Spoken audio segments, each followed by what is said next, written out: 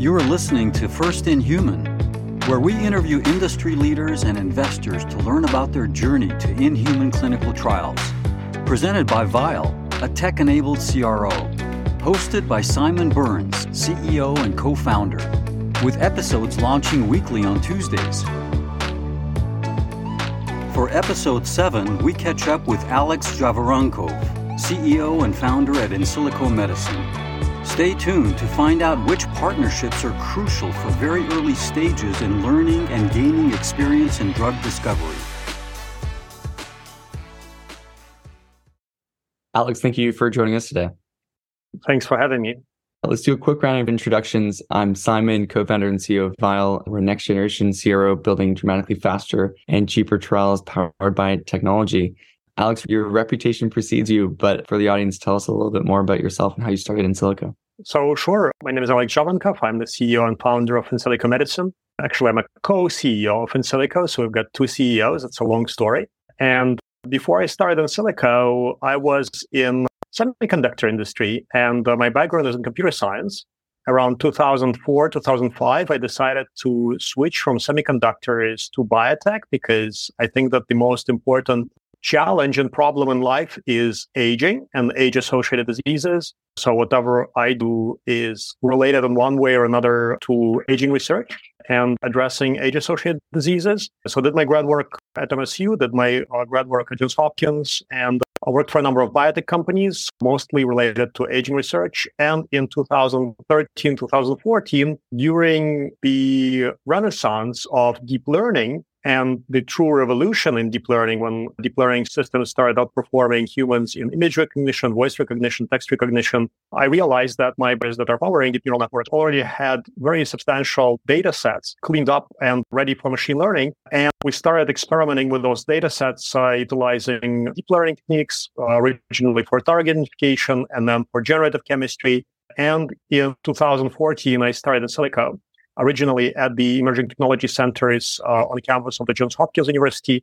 So moved to Baltimore for a while, and then we scaled globally. So now we are a truly global company with R&D centers in 9 countries or regions, spanning pretty much every time zone. So right now I'm calling from Shanghai, China. It's 1 a.m. and my next call is in 25 minutes. So we are trying to be omnipresent and trying to play in multiple areas of science technology, but also in many regions. It feels like we're in a moment right now. This is the computational bio moment. And there's a lot of contributing factors. I think people are talking about the kind of accessibility of machine learning and AI in general, just this pace of advancements there. There's talk of just the scale of compute available with the cloud is enabling this new explosion in computational bio. There's also talk of it's the CROs, it's the preclinical CROs, whether it's WuXi or others that are enabling this kind of innovation. Do you feel like this is the moment for computational bio? If so, why is that? What are the factors leading to this being the moment? So sure, I think that around 2014 to 2016, that was the true moment of comp bio and comp chem, utilizing new approaches, specifically deep learning, deep neural networks. And that's when the expertise in this field was very scarce. Nowadays, high school students are doing target discovery using deep neural networks. I can perform pretty much at the same level as us in 2014.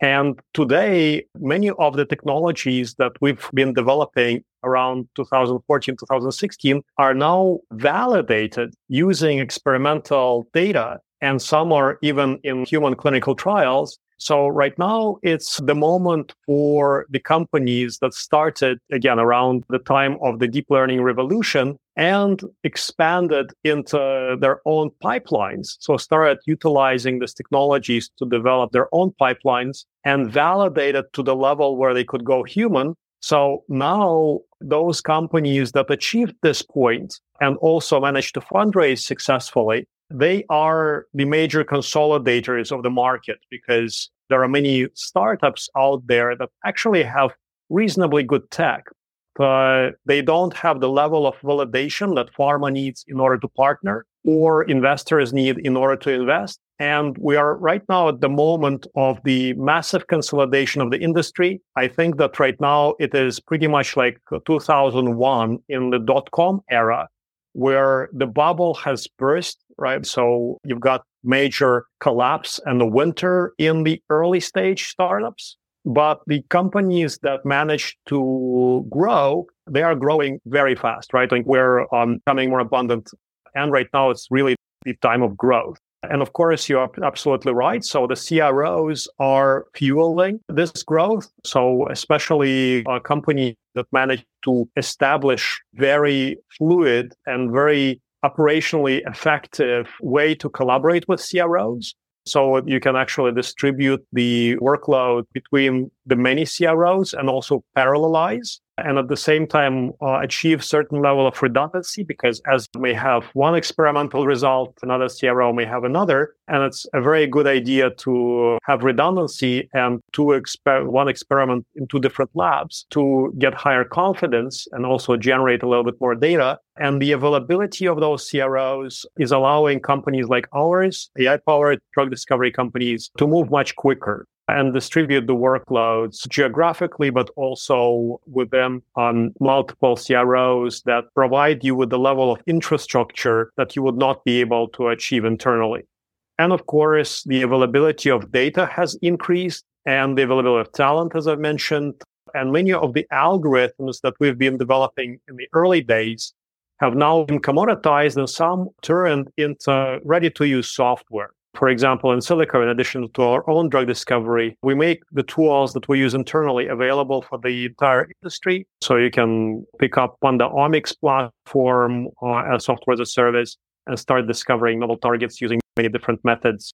We have integrated more than 60 drug discovery philosophies, target discovery philosophies on the tool. And it's reasonably inexpensive. You can put it on a credit card in Big Pharma. And Chemistry 42, the system which allows you to very rapidly generate small molecules with the desired properties. It's also ubiquitously deployed. So every pharma with substantial expertise in AI has deployed Chemistry 42 and are now using it as a tool, not for pilots, but now as a ready-to-use product. And the level of validation of those technologies has exceeded my wildest dreams when we just started Insilico, and of course that allows us to grow and the entire industry to grow. So I think that, again, we're at the point of no return for some of the companies. We see the Googles and the Amazons and the Microsofts emerging out of this Cambrian explosion of small companies, and most likely those companies will continue to grow. Even though right now we're in biotech winter, so budgets are scarce, companies are going down,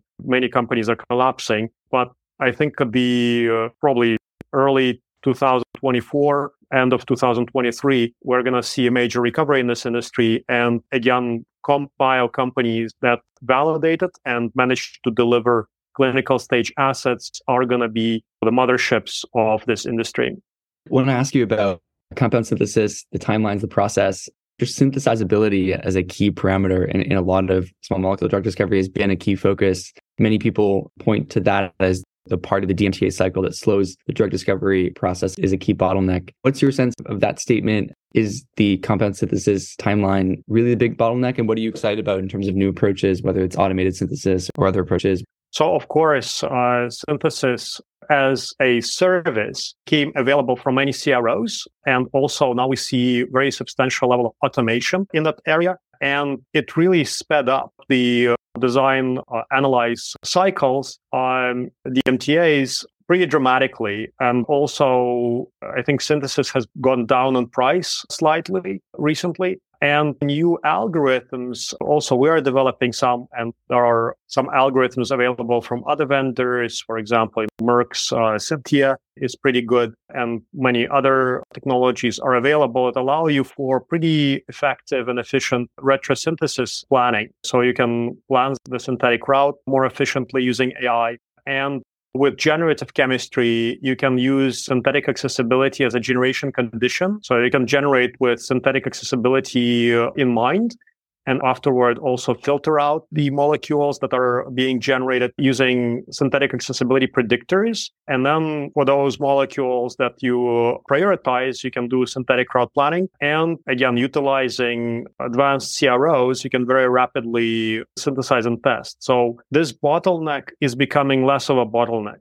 And the cycles are becoming shorter But I think that the predominant reason, the primary reason why the cycles are also becoming shorter is that we don't need to synthesize as many molecules.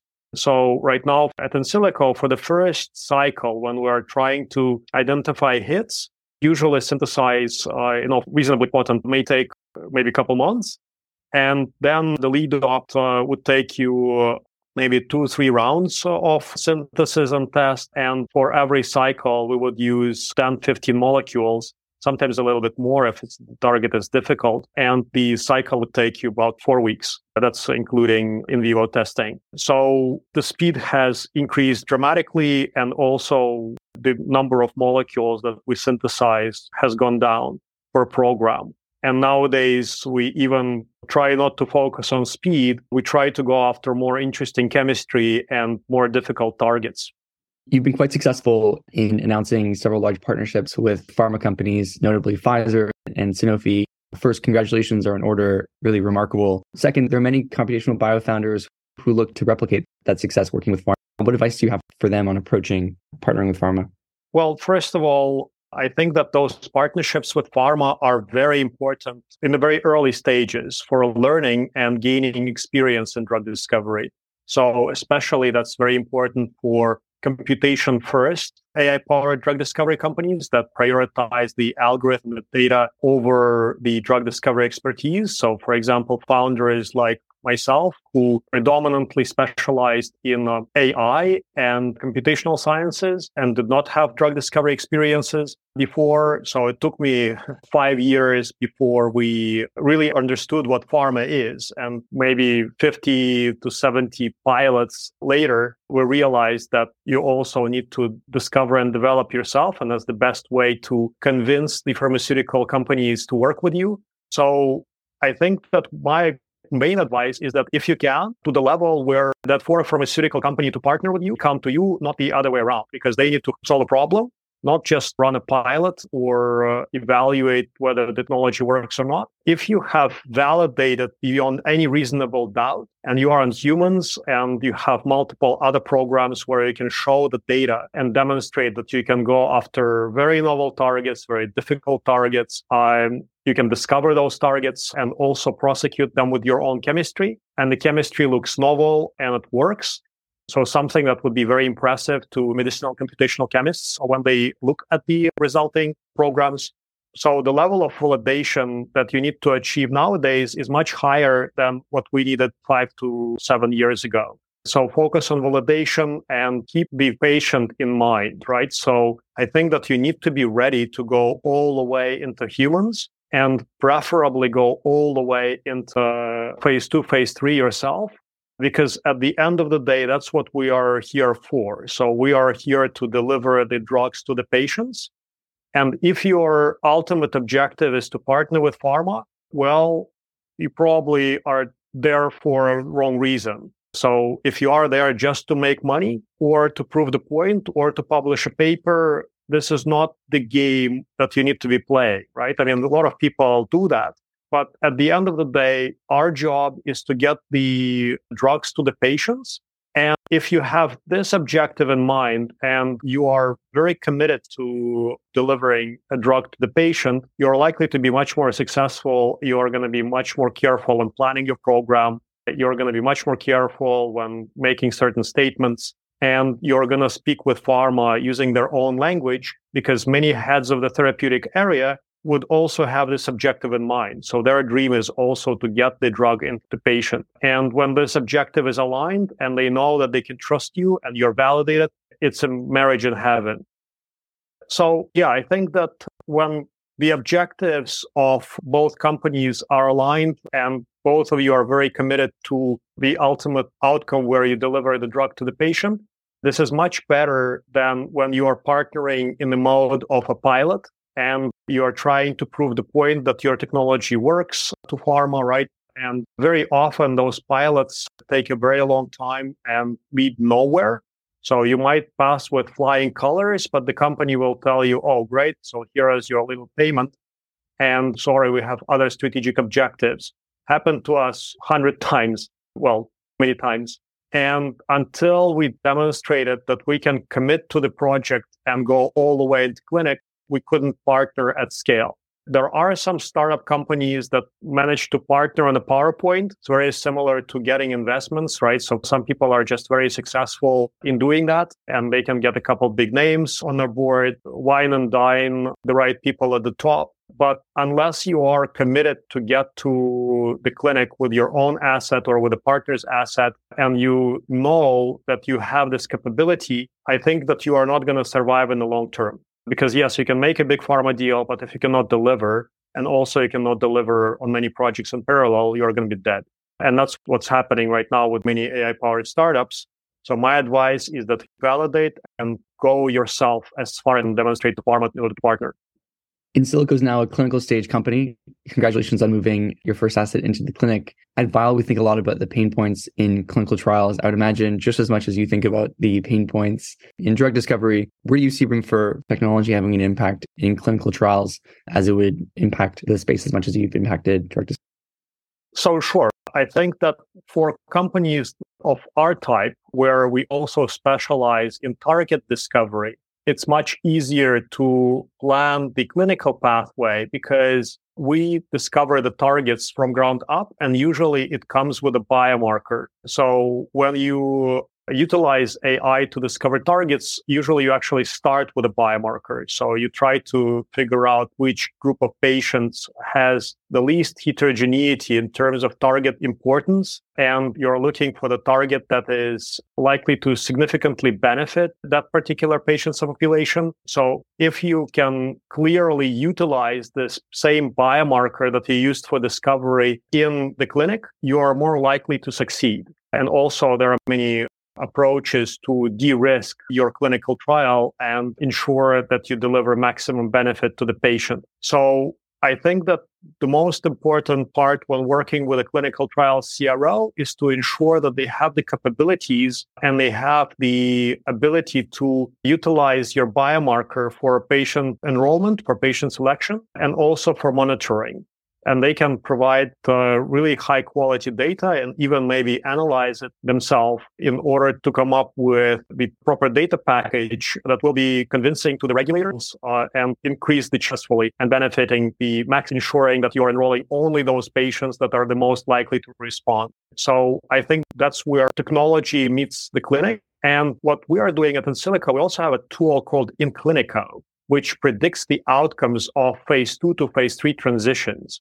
So there we utilize massive amounts of preclinical data and also clinical study design and look at more mainly two scores. One is target choice score, and that's basically how relevant and implicated the target is in a disease and how heterogeneous is the target in the patient subpopulation. And the other score is the clinical study design score. So one is utilizing multiple AI engines predominantly trained on omics data. And the other one is a massive transformer deep neural net, which is utilizing predominantly text and other data types, but it's a transformer. And with those two tools, we can, and we always do, process every one of our internal programs and try to understand how to de-risk it from the perspective of phase 2 to phase 3 transition. So our main objective in the company is to actually pass phase 2. Phase 3 is more tricky and usually it doesn't fail us often, but our objective is to ensure that phase 2 flies with flying colors, right?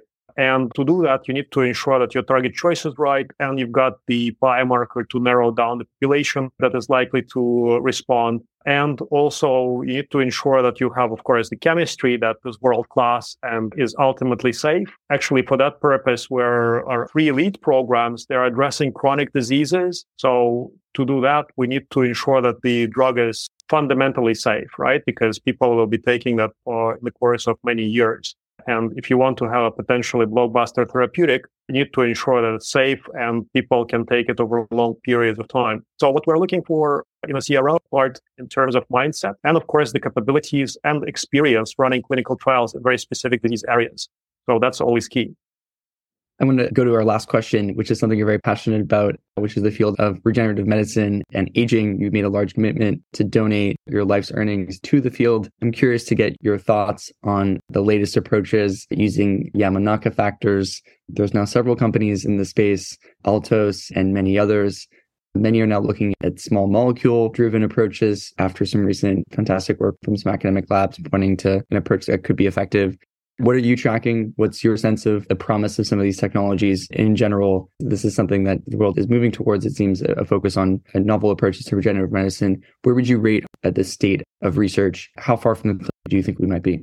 So sure, we are a big advocate of dual-purpose therapeutics. So drugs that target a disease in the first place and also the fundamental mechanisms of aging. So one of the hallmarks or more than one of the hallmarks of aging.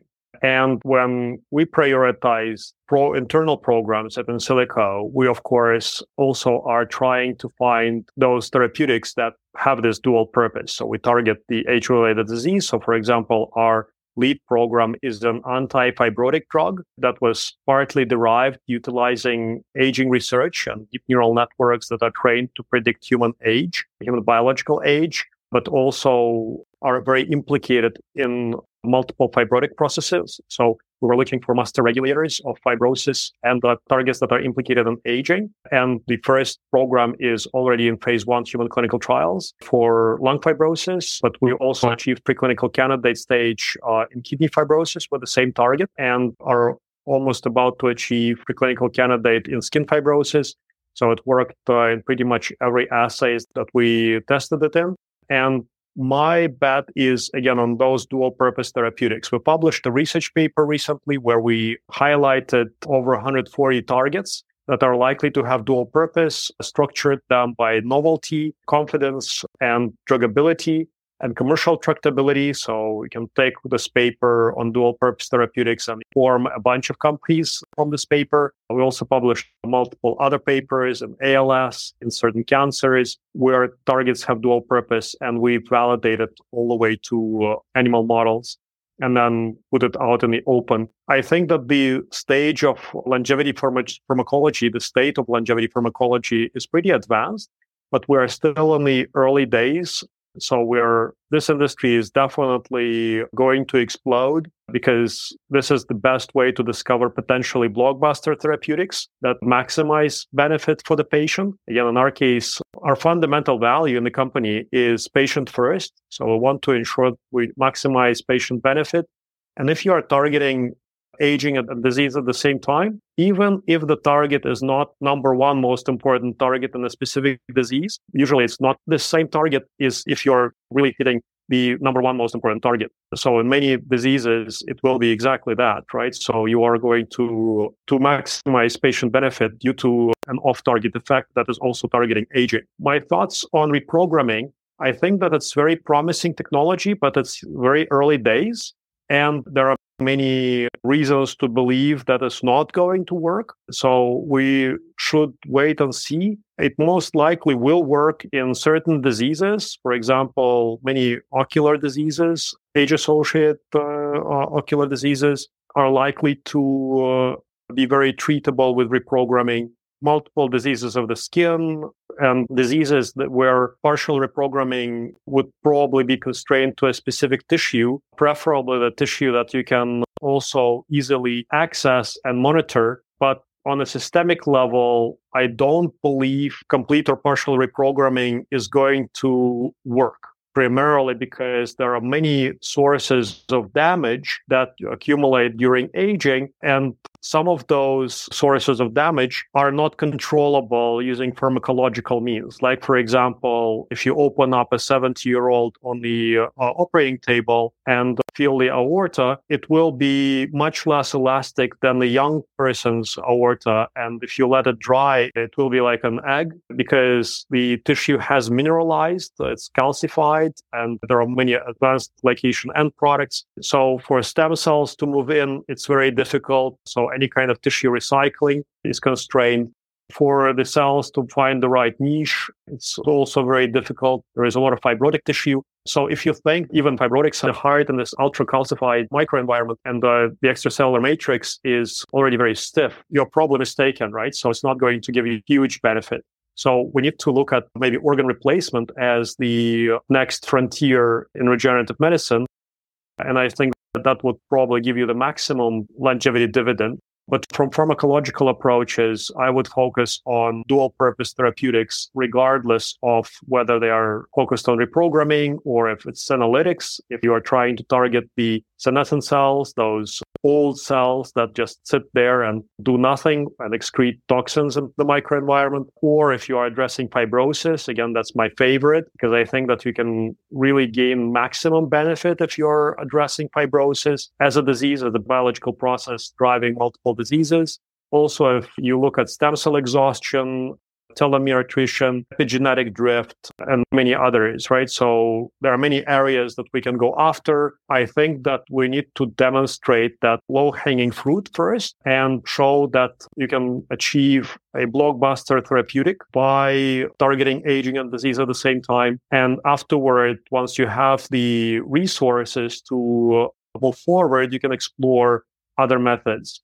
Again, bullish on reprogramming, but also very conservative and cautious. I think that one of our really cool tools that we are developing is a fully robotic AI-driven laboratory that is able to capture a lot of data from the sample. So any sample that goes in, I'm not going to talk about which sample it's going to be. We will be able to work with multiple different sample types, but we'll get deep phenotyping data from the sample and afterward transcriptional methylation response and also molecules late pretty substantial transcriptomics. So those data types will be able to actually even help us identify those reprogramming candidates more efficiently, right, and design some of them from scratch. But that's not the primary goal, right? So we, of course, want to look at the targets that are coming from epigenetic data and combination of epigenetic and transcriptomic data.